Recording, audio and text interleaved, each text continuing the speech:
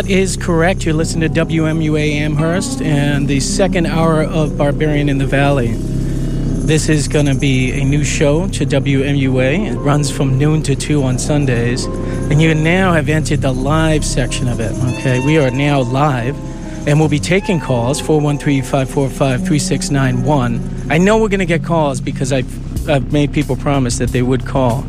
And so those people who I made promise, we'll get you on air. It's a real privilege to be here echoing over the valley, all right? And if you are confused by the last hour, then congratulations. That was the effect. I actually had some people texting me saying, are you on air? Are you on air? You know, expecting to hear my voice, but it won't all be my voice. It'll be a bunch of stuff. And if you like that, then keep listening. But also, if you like that, I'd recommend trying Joe Frank sometime. Okay, Joe Frank is a legendary WNYC, KCRW, public radio, experimental theater guy. And you can find him online. He passed away a couple years ago. So I feel like there's definitely a hole to be filled. And we're going to try to fill it here at Barbarian in the Valley. It's a gloomy weather day, right? It is just pouring rain, some more cold weather for Mother's Day. I'm very blessed. I have such a wonderful mother, and she's been so good to me. And my wife, she's such a good mom, too. She's out there listening with my daughter, maybe in the Prius, in the driveway. I told her, I said, you got to take Harbor out to the car, okay? I want to prove to her I'm on radio because I've been promising that I would be on radio, and now here I am. I'm on radio. Now, the track underneath us, wow, you know, that's a commitment. I don't know if you hear it well enough. Let me just boost it for a second. Oh, yeah. Holy smokes. That's Diodato, and that's a 9-minute prog rock symphony, basically Osso Sprach Zarathustra disco version, okay? And I can remember the last time I had a weekly show was when I was in high school in the late 80s. And I can remember being in the studio and thinking, yeah, I'm going to play this 10-minute track. This is going to be awesome, feeling really strong and committed to it. And, you know, also thinking this is a good break time for me, too. I can go out and, like, check out the records or do some graffiti on the wall or whatever I need to do. And I'd send that 10-minute track on, and about 2.5 minutes in, I would think, oh, man, this is really long. This is a long track, and it probably would have had lyrics, right? So I couldn't really fade it out that easily. And then I'd be thinking about the listening audience, you know, the thousands of people listening to my radio show, you know, when in reality, it's probably just my mom, you know, thanks, Mom. But in my imagination, I got hundreds or thousands of people out there thinking, when is this track going to end? And that cold sweat would come, and I would think, do I bring this track down? You know, but that's going to look really bad, too. And I would actually imagine people speaking to the advisor of the radio station, or maybe even coming down and visiting the radio station, trying to figure out who would put on a 10-minute prog rock track. But we're not going to have that problem today.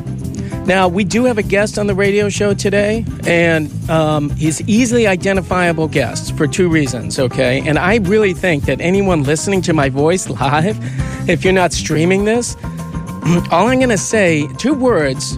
I have 4 words, 2 words, and then 2 words. 2 words, bright orange Toyota, okay, back up, because that's more than 2 words. Orange van.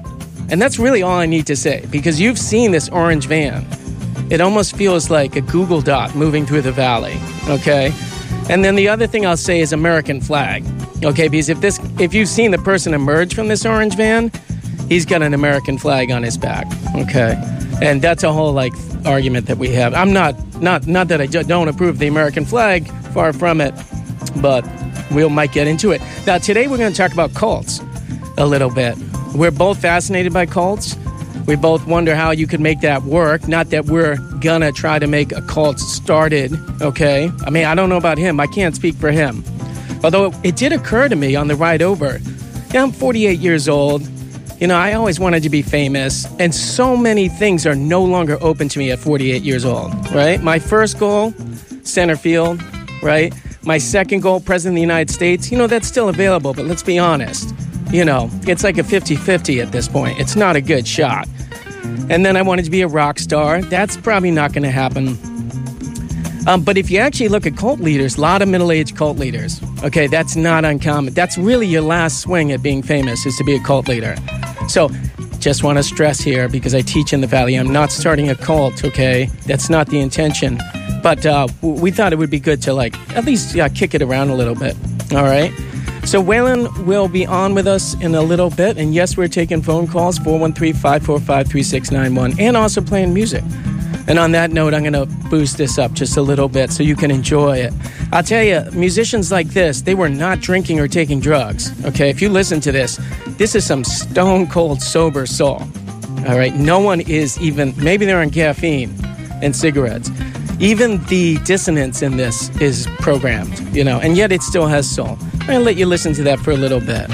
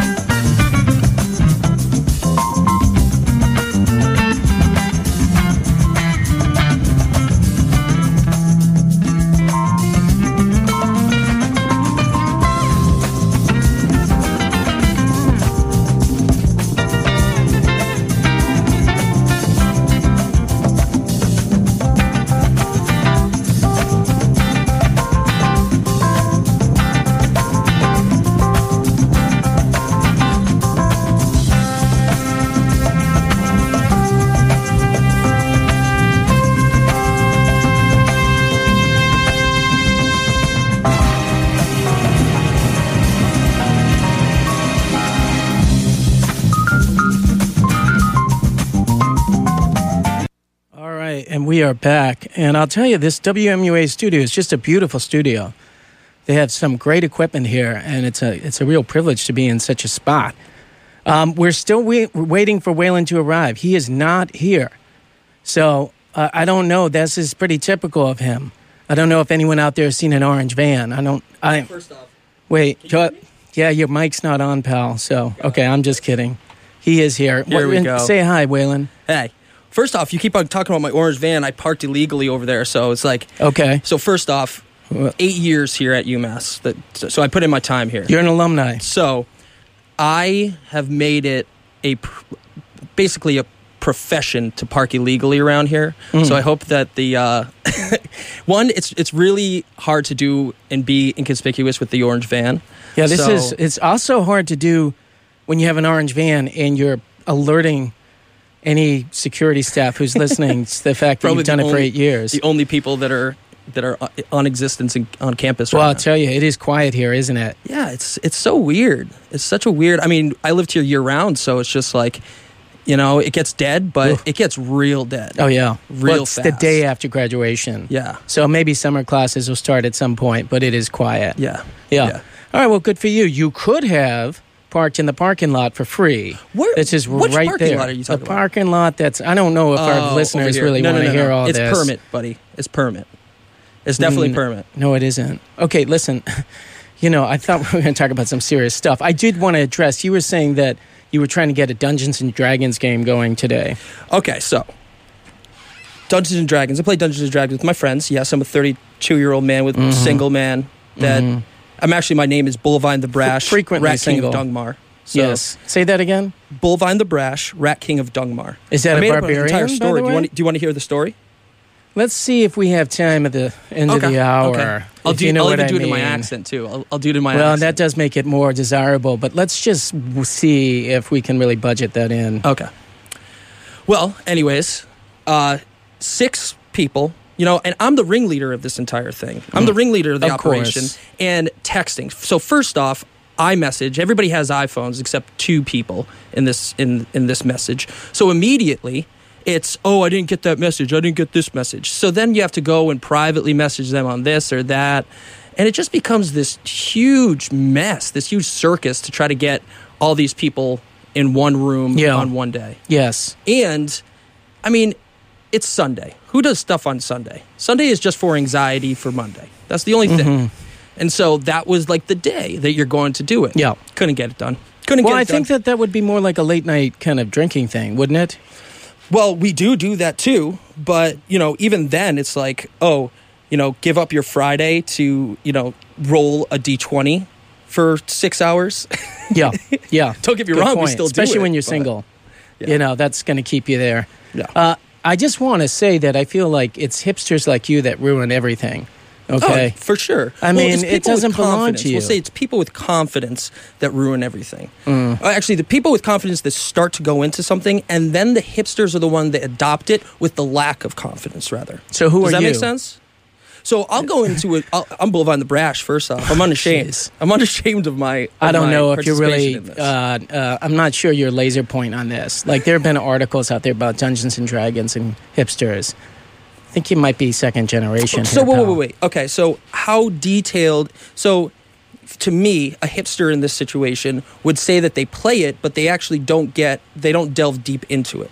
They want to be at the coffee shop talking about it with their friends rather than actually playing it.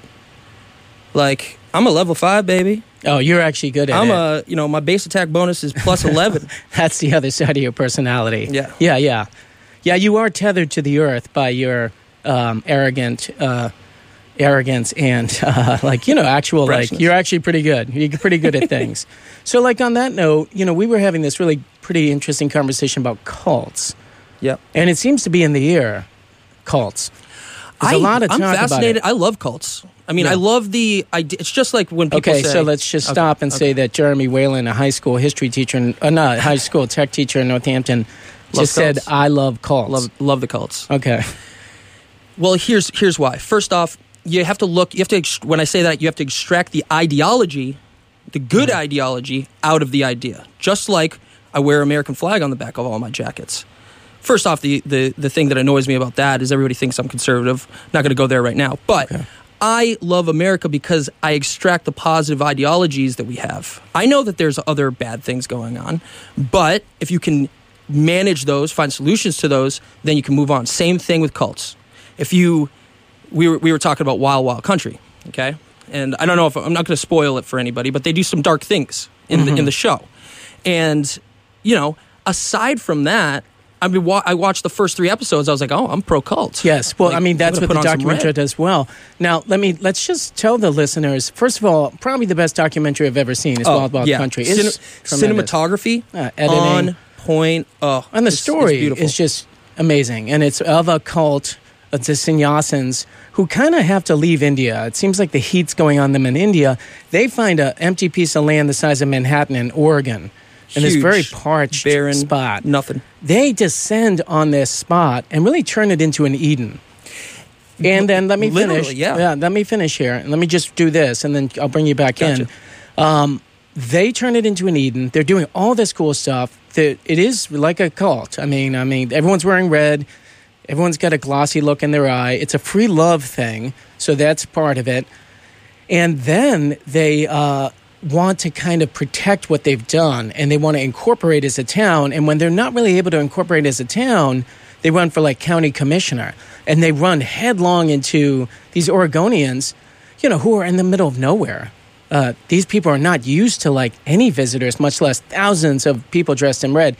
And at that point, Sheila, who's the second in charge of the sannyasins, really goes wild and starts poisoning people at the like salad bar in town. And it really kind of it falls apart. And so if you're listening and you haven't seen this thing, it's just a tremendous analysis. You gotta watch it. You think, we were just talking the other day, you think you could have kept that thing going? So it depends on what part you come in. I mean, at some point, you're just too far gone. When you're trying to, kill the attorney general and wipe salmonella on let's go back. tacos, Let's go it's before like, that. Okay. So let me go. Let me say where we are. You have done this awesome thing in the middle of nowhere. You've created this Eden. You're trying to just incorporate as a town, which is totally reasonable, and you have been blocked. And then, having been blocked, because they did try to go about it the right way, having been blocked, you start approaching county commissioner jobs, and they block you. Okay, so just keep this in mind, that you've been blocked twice. You've tried to do things the right way twice. It has not worked. Okay, so then what do you do? Okay, so their tactics got violent and aggressive, and that's where they went wrong. Because, I mean, first off, let's just talk about the fact that they prevented individuals from voting. I mean, they're stripping, the most fundamental rights of our, of our nation from these people. So they took it to the extreme on the violence and aggression. But what they needed to do is they needed to have a tactful PR campaign around what was going on, because what happened was everything got filtered through, and the violence and aggression was the thing that the media picked up on. This kind of and Sheila wasn't helping anything. She's going on like Maury Povich or whatever. Who is that? Donahue? Yeah, Donahue. And she's saying this, that, the other thing, swearing all over the place. And you're not going to win hearts and minds like that. And so that's where they went wrong, is that they thought that the only power that they had was physical aggression rather than psychological. I get what you're saying. I mean, certainly the criminal activity and poisoning, you can't see that. But going on Donahue and being aggressive, I'm not convinced that's wrong. Because I think that the mentality there is, if we do nothing, if we are not visible, we get washed away. What we're trying to do is so big, and the system that we're facing is so large, it's going to wash us away. So we need to make a lot of noise. And you see that in a lot of movements. A lot of making movements a lot of noise successful. Is different than... Yes. So, I mean, you don't mind the Donahue. Donahue's a setup. It's just like, who's that? Dr. Phil. If you go on Dr. Phil, you know that there is a certain... His viewership is going to expect things, and they're going to set you up from the back-end producers all the way to Dr. Phil himself. There's a great online... there's this guy that did... he's a horrible scumbag, but he did hobo fights, right? He filmed these, would pay hobos to fight each other. And they went on Dr. Phil, same thing, setup. How is that guy going to go? And I think the guy just made a mockery of the entire thing, got kicked off the show. But that even played into Dr. Phil's thing. Because Donahue and the Dr. Phil's and all of that is supposed to be you sitting on your couch and feeling comforted that that is the standard American dream. And so when Sheila comes in and she's this outsider, what essentially happens is that you have this pushing against those traditional norms. And if you don't really contain yourself and act appropriately, you can divert, you can push the needle, but you can't push it to where you're saying, can I say TIT on here? No, just don't. But she says tough so-and-so. Okay, right. And, it causes an uproar. One, the producers love that because it's playing right into their cards. Two, you now alienated yourself and the people that you're trying to support. And three, it's you think that you're going to be doing something good for your community, but all of this was pre-planned before that. That's exactly what they wanted them to do. So Sheila just played into the game. Well, there's no question that shows like Donahue, that's what they're doing. I have to think that Sheila was savvy enough to know that and said, you're going to get your licks in, you're going to get your points, but I'm going to get my points too. Just consider what I'm saying, which is that if you're the sannyasins at this point, you might want to get as big as possible. Because then when you're suppressed and when you're oppressed as a group and you start making noise, initially people might be like, wait, they're just wacky people. But then secondarily, it might be like, wait, their rights are actually being deprived out there. And the ACLU is going to come in and other people are going to come in. But you don't poison people at the salad bar. Well, it depends on what you mean by big as well. Are you talking about big like puffing up? Or are you talking about big in population size? Visible. Because what you want to do is you want to get big as a population, not big as you're puffing up trying to scare away a grizzly bear here. Because those are two different things. I mean, one of them is trying to be something that you're not. The Rajneesh were peaceful, sex-loving individuals. And to bring in this level of aggression was just, one, it's against your principles. It's totally destroying your values. I'm not sure that it was against their principles. I think it was. That's your assumption, but they were pretty clear, that's not what we do. We don't turn the other cheek. I mean, we'd have to actually study it when they pretty have much. their semi-automatic guns all around. Again, a documentary you just have to see. Now, by the way, I just want to say that you can, even though we're talking right now, it's totally fine to call in because trust me, I could take 5 phone calls and this guy would still be talking. Oh, yeah, so for sure. And you could call in and validate everything I'm saying because I'm always right. We got plenty of time to talk. And, there are some people out there, like my wife, who said she would call in. So let me do that number real slowly, okay, so that everyone gets it. 413-545-3691. And we are going to take a quick break. Whoops, sorry, sweetie. Yeah, I'm sorry. Just got you on there. Okay. Yeah, you're in the studio with Waylon and I. Happy Mother's Day. Thank you. Thanks, Waylon. You sound great, too, over there. Oh, thank you. Yeah, she is she's a great mom. Wonderful. Yeah, she really is. And I'm so lucky to have her. You and I are fortunate that we really have the same values. Yes. I don't know. Sometimes I think they're crazy values, but at least they're the same. So You're definitely fringe.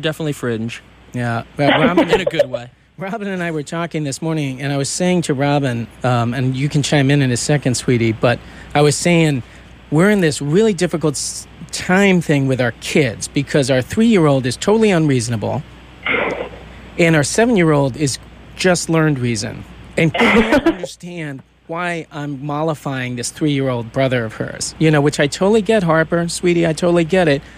And so I'll have to deal with this little tyrannical 3-year-old who's not making any sense.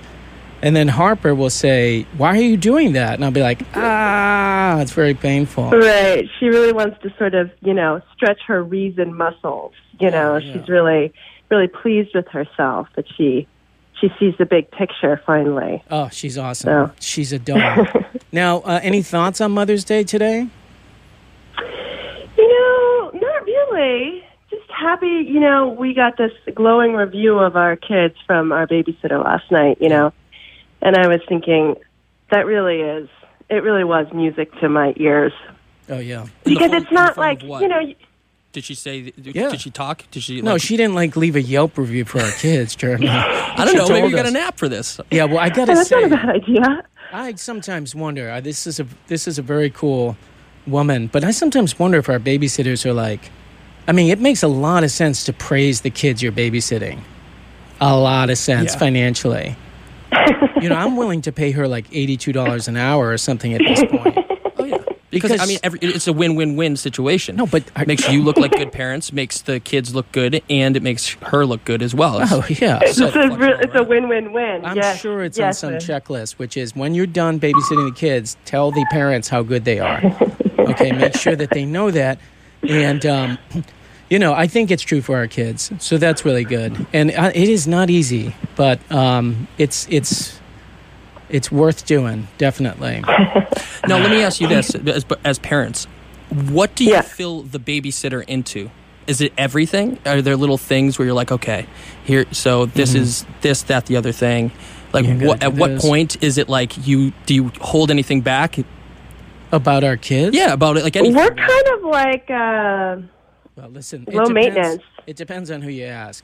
Because my dear wife will be like, I'll see ya. And I'll be like, wait a second. We got to tell them, like, when they go to bed and stuff like that. But now Harper's old enough that she can run the show, basically. She can tell the babysitter what we do, like watch 5 hours of Barbie and then eat a giant cake, right? Harper? Yeah, she doesn't do that, but she could do that. So that's the advantage. Harper's now, like, coherent. But yeah, it's always a thing. Like, how strict are you? What happens if babysitter came back with a thing of Big Macs? They were just eating all over the place. Listen, we deal with this all the time, right, Robin? Well, we're not very strict, though. I have a policy which is kind of like let the kids develop their own relationship with the babysitter. Yeah. I don't really like micromanaging, so. But we try to hem in the sugar. We doesn't have really this work just that well. Wonderful sitter, Lynn, and she definitely slips chocolate to them as much as possible. But I had this experience the other day where I was taking the kids out for ice cream, right? And I went to the Insomnia Cookie place in Amherst, And I ordered. They wanted ice cream, so I ordered a small, which was 2 scoops, but they were enormous scoops. And so I sort of panicked. I was like, no, okay, we don't need that much. We don't need that much, and let's split this up. And the guy behind the counter, the kids were sort of clamoring, no, we want the whole thing, And the guy behind the counter looked at me, looked at the kids, and then totally defied my order and put an extra large scoop. Yeah. They think they're Wow. being... the thing. How old was he? Was he doing it as It a doesn't matter what He was age. middle-aged. middle-aged? He was Do you think he had middle-aged. kids himself? See, It- these are He things. might- I'm so alien to all this. Yeah. Like that right there. If I'm an ice cream scooper, that's gonna make my day. Like that's just gonna be like a little shred of chaos that has a butterfly effect Yeah. throughout the day. Oh, people are That is shameless right. with it. They're shameless with it. They will definitely do that. Did you say anything? That- Rob? What? Did you say anything to him? I was like, oh, he's going to give it up. And I just, at that point, I didn't have any power, and I think you're right. The butterfly effect was what was going on. And it did. It was a little thrill, a little electric shock through the system for all of us, Yeah, sometimes I'll make faces at the ice cream person that they either disregard or misinterpret. But usually when you put your hand under your neck, like around your neck area, cut, that means stop scooping the ice cream up. It's not a measure to be put more down their throat, right? That's not the idea. Andy, there's probably, it's just such a foreign idea to him too, because people are probably like, hey, you owe me a little bit more. I'm paying $4 for this scoop here. I don't know, Waylon. It's weird. It's a really weird To see phenomenon. somebody ask for modesty in a scoop is probably like for their kids, and then they just think you're just the worst parent. Why would you cut your kid off from this ice cream? What is your problem? Right. There is that was the vibe that this guy was giving me. Why are you doing this to them? And he was sort of, saving them from me. Saving them from you, sweetie. Well, listen, I was like, you're, what the hell's going on? you're doing the right thing. And I'll tell you, every time our kids tell me I'm the best father, it's when I'm not. And when Rock yells bad daddy at me, I know that's actually usually when I am being a good father. When I give them whatever they want, they say, oh, you're the best daddy. And I'm like, no, I'm not. This is not what it looks like. This is not kids. they're giving you a best daddy review. They're just playing into just it. Give the people what they want. Well, sweetie, thanks so much for calling in. I love you so much. And, really happy okay. Mother's Day. And I'll see you in just a little bit. I'm buying a dehumidifier, so that's good times. All right, you guys. All right, Have love you. See you fun. later. Bye. Bye. All right. Do you want to go back? Now, listen, Waylon, Yeah. we've Rock. been talking cults. We've been talking wild, wild country. Let me ask you this. There's a podcast called Cults. It's pretty good. I mean, it's real middlebrow, but they go through all these cults, 2 episodes a pop. They must have gone through hundreds of them. And there are cults happening all the time, right? There was one actually in the Berkshires. Waitley or something. Yeah, The, there was. Well, that's I think, an intentional community. I don't know Yeah. if that's a cult. It was pretty culty. Is I it? watched. There's a documentary on it. Do you mean the Renaissance? No, that was a 60s, it was 70s thing. this guy Metallica. Yeah, that's Renaissance. Oh, was it? Yeah. Oh. That stuff's fascinating. That was a little bit more Turner Falls, I think. And they had their own postcard making shop or something. Oh yeah, they had a birthday card shop, a painting, which you still see Renaissance painters. And I think it trails back to that. They had a pizzeria in Turner Falls. Yeah. They were doing really well, and then they started a rock band. Yeah. I mean, if you really think about it, that's one of the things that. So I hope people take sound bites from this. It's the thing that I really appreciate about cults. Yeah, exactly. But for real though, is their efficiency. Mm-hmm. That's right. Man, if they only had reason, it just at some point it's just like Isildur in Lord of the Rings, and he gets corrupted and you can't throw it into the flames. It's okay. You have a print shop, you have all this stuff, you have this great labor force, you're pooling all of your money together with no qualms from it. It's the specter of socialism and everything goes out the window, and all of a sudden you have all this money. It's all of a sudden this one dude has it, and the Bhagwan's got it, and he's buying 50 Rolls Royces. Well, that Rolls Royce thing is really common. I mean, you look at cults from the 60s and 70s, they all had Rolls Royces. Now, let me ask you, because it feels almost biological. Like, this can't keep repeating itself over and over again if there isn't some kind of really structural biological thing going on in the cult. And then also we could like step back and say, you know, what perceived cults actually worked, right? So the early Christians could have been perceived as a cult. I mean, to some extent, some countries could be considered cults right now. Well, that's true. I mean, you have cult of personality, but I feel like that's a little bit more enforced, right? But yes, it's a little bit of a different animal. Yeah. Because the we're obligation, talking there's different national, military enforcing. But like, you know, Islam had cultish qualities, but it went on to become a durable and respected religion. Yeah. You know, pretty much every religion in its origin would qualify as a cult. A cult is basically a belief system where one person has an overwhelming amount of power in that system, but they have to be living usually. That's how the definition is. And also, people give all their resources to it. I mean, the early Christians were in communes. Yeah, I'm not calling them communists because that's a whole different thing, but Marx talks about it. You know, Marx talks about the early Christians a lot and says they were very communal. They had given up all their possessions, and they felt great. So that's the thing I think that people get sucked into cults from. All of there's a spectrum of independence versus responsibility, or they're very closely intertwined. And when you relinquish all those responsibilities and you're dependent on one individual, that's a lot of stress out of your life. Imagine not having to think about your rent or your cell phone bill because you don't even see that, or you're just living with, you know, like there's a certain level of all those things that we get bogged down by in adulthood. It's like cults are just a whole bunch of people in some sort of infancy, and I think that and I think that's also why it's malleable. I really so do get what you're saying. Malleable. Yeah. Okay, so I get what you're saying. I mean, calling them in their infancy is probably kind of derogatory. It's hard to get around that. Yeah, but at the same time, you know, I'm trying to be pragmatic about the situation. I mean, who knew about the salmonella on the Sheila's things for Wild Wild poisoning? Country? You know, and who was like on board with that? You know. But it's that's like, not infancy. Well, so that's adult malice. I mean, but it is. You have following. to be persuaded. Yeah, you have to be persuaded. Very hard. I mean, once you're, you know, Hannah Arendt talks about this with totalitarianism. You know, she talks about the different symbols for different belief systems. You know, these obviously triangles is a big one, right? Really clear hierarchical system.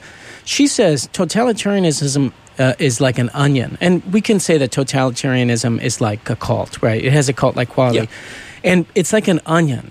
And when you go in layers, the only people you're exposed to are one layer behind you and one layer above you, which normalizes the behavior tremendously, right? Like if you're all the way on the far end of the layers of the onion, then you're not that invested and all of that. But if you're at the center, you're very invested, and everyone around you is basically acting that way. So it feels very normal, actually. You lose perspective because the party and the totalitarian state is so powerful that the only people you're surrounded by are the higher-ups. And you saw that in Wild Wild Country, right? Yeah. And it was a privilege to be in the inner circle. And once you're in the inner circle, you're desperate not to leave the inner circle. And then there's, of course, the sexual activity that often brings down a cult, right? And I had a thought about this, though. I wonder, and by the way, I did really like what you said about how the leader relaxes the brain of everyone around them, particularly removes their ego as well. Forget about paying bills. It's an ego removal machine, which allows us now to relate better because for sure we worship the Bhagwan or something like that. And now we can really see each other for the first time. In some way, that's where we differ right there. Yeah. Well, continue your thought, but I'm going to come back to what I'm saying is that in some way, the cult leader is like an ego dumpster, right? Where you can just displace all this ego. Now, I know we disagree, so you articulate what you disagree with about that. Yeah, so that's where that's where people are most blinded by me in this situation. When you let go of your ego, when you let go of your ego, what you're seeing between two people is the camaraderie or perceived camaraderie. This could be an illusion by the cult leader, right? And so you can drop a lot of different, the psychological baggage between each other, and you can relate to each other, but you're relating to each other because of that common illusion created by the cult leader. Sure. So you are seeing each other in a different way, but I don't think that that's necessarily the realistic way. Okay. But no, I understand that, and I agree with that. But then we don't really disagree, because that different way that you're seeing them is like kind of a pure egoless way, because the attention is displaced to the cult leader. Until the entire House of Cards falls down. Right. Because then it's you see it in Wild Country. I mean, all the homeless that they bust at one point in the thing, they bust a whole other thing. a homeless population in, also for nefarious reasons to bolster voting. But at some point, that loss of ego, that wears off, and then everybody that it comes back to an animosity that was much worse than where it started. Huh. Okay, so that's an interesting thing to look at. And I do think that if you examine Islam a little bit, that the catastrophe to Islam following Muhammad's death was huge. The succession struggle was really rough. It was rough. And it almost, for Sunni Muslims, Medina is paradise. It's Eden. It's what they're always trying to get back to. And I do think that was a simple and beautiful place and time for those people. When Muhammad dies without naming a successor, it leads to a terrible strife that still exists that vacuum. today. I mean, that vacuum psychological power vacuum. Right. And the Bhagwan had removed himself, right? He had essentially removed himself from his people, which is very interesting, too. And it was peculiar the times that he came back to. And I think that what he really does at the end, I mean, he comes back to essentially berate Sheila, his chosen kind of successor in all of this. And what he does is he humanizes himself in that illusion. One, the feds catch on and they start investigating him because of everything that he said. But two, he begins to destroy the illusion that he is, in fact, some sort of godly figure. Right. And people still look at him he was on drugs. He was on drugs. He had gotten hooked on drugs. And these LA types, and that's an interesting thing altogether, because this very fast LA crowd attached themselves. The cool people. The cool people came in, they attached themselves, and one of the things they did was get him hooked on drugs. So, and when it's a remarkable transformation. Once Sheila leaves, he becomes very pedestrian. I mean, he's basically... you guys have to see this documentary, because there's 5 times an episode where you're like, you cannot make this stuff up. Yeah. This is just unbelievable. All right, you're back with Barbarian in the Valley, our 12 to 2 slot on WMUA Amherst. This is the Barbarian in question, and we're with Jeremy Whalen, and we've been talking a little bit about cults. And Jeremy thought, let's go a little bit broader here. And so I wanted to talk about, what is it that makes cults pop up all over the place, right? And it's not just in the United States, by the way, although I'd be curious if there are countries that just don't have cults. Does Scandinavia have cults? I mean, it would have to be something that the laws and structure of everything is just so strong that it just prevents it. Or this level of satisfaction. That's why I mentioned Scandinavia. True. Even there, I mean, what is satisfaction? Well, you're always comfort and safety. Well, no. Connection is. So I'm going to argue that connection is bliss, right? To feel connected to a community, like on a manageable scale, a group of people that you can really identify with, that are close, physically close. I just want to make a pitch here too. Sebastian Junger, who wrote The Perfect Storm, wrote a great book called Tribe. And in this book, he talks about this group of soldiers who were in the Korangal Valley in Afghanistan. Worst spot. Oh, we have a phone call coming in. Sweet. We'll get to that. Hold on, might as well check in. Why don't you keep talking? Yeah, I mean, so essentially what it comes down to for me, when you're looking at cults and satisfaction, what we were just talking about off the air was how these keep on popping up in America, specifically America. But the interesting thing is that, you can look at anything in a cultish way. I mean, think about cult film, or think about just anything in what we deem the word cult. Yeah. Just going back to just thinking about the U.S. and such a affinity for kind of cultish vibes. And I think that it's because I think that you're going to find more cultish nature in things wherever you have the ability and the freedoms to have various identities. That's what it comes down to for me, I think, is that if you have such a wide variation of things, you're going to have one that's the mainstream, but then individuals that feel like they're outsiders, they're kind of ostracized, they are lonely just fringe, and lonely. they need a place to be into, and they need that kind of confirmation and affirmation of self, and that's where they find. We were talking about like letting go of your ego.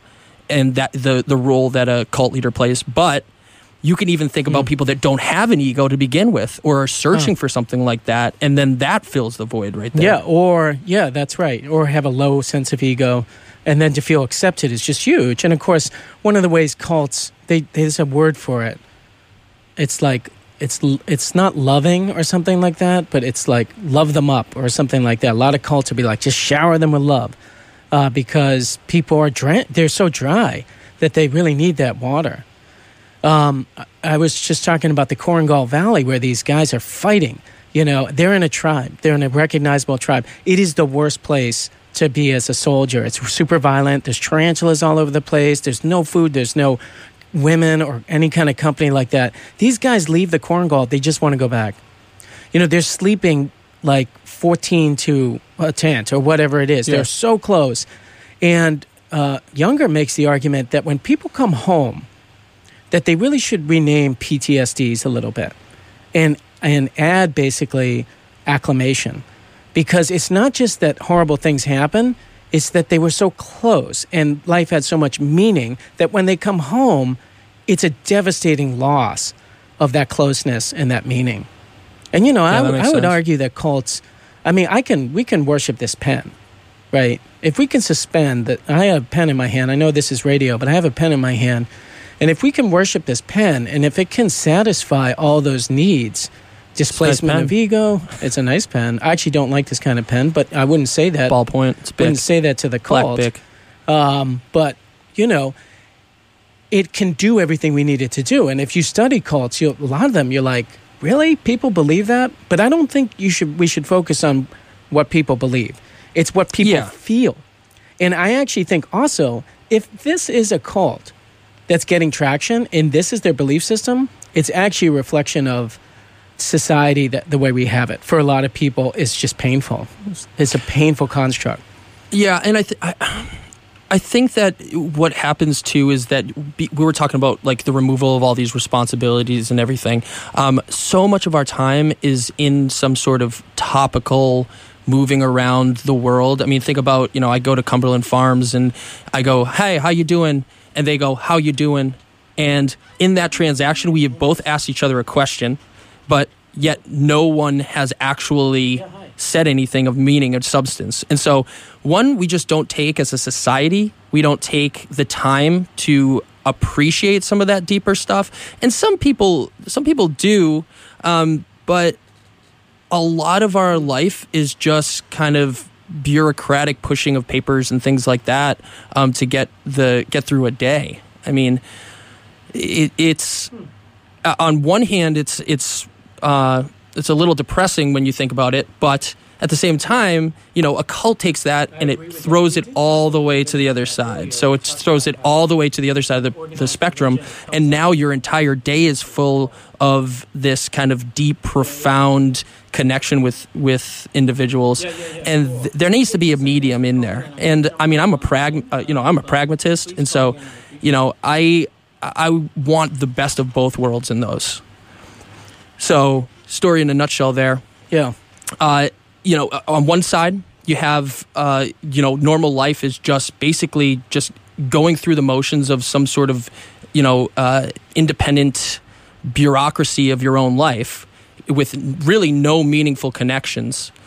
And then the other side of the spectrum is the cult. And so there has to be some middle ground there where we can both be pragmatic that we need to have our own sense of identity and responsibilities to ourselves and society, but do a little bit more and put a little bit more effort into making those actual true connections. I agree. I mean, because often the cult thing doesn't work and ends really poorly, what's in the middle that we can do? The other thing that Younger argues is he says people really want to feel necessary. Like that so much of your happiness and acceptance by the tribe is to feel necessary. This is why like guaranteed income is a really bad idea. Like you can give people stuff. That's not going to make them content or happy. What they really need to do is feel respected and necessary in society. And, as we've talked about before, we're heading into what potentially is a big storm of people being displaced by automation and other things. We have to figure out a way where people feel like connected and necessary. Yeah, I mean, we could have a whole episode of this on the idea of universal income. I think that I agree with you in the sense that putting money in that. What is that universal? When you talk to individuals about the need for the universal income, what do they say? It's to pay down the bills so you have more time to focus on things that we're talking about. But there's no guarantee that individuals are going to take that and put it towards the rent and spend meaningful time, develop themselves and their creative sides and establishing connections with individuals.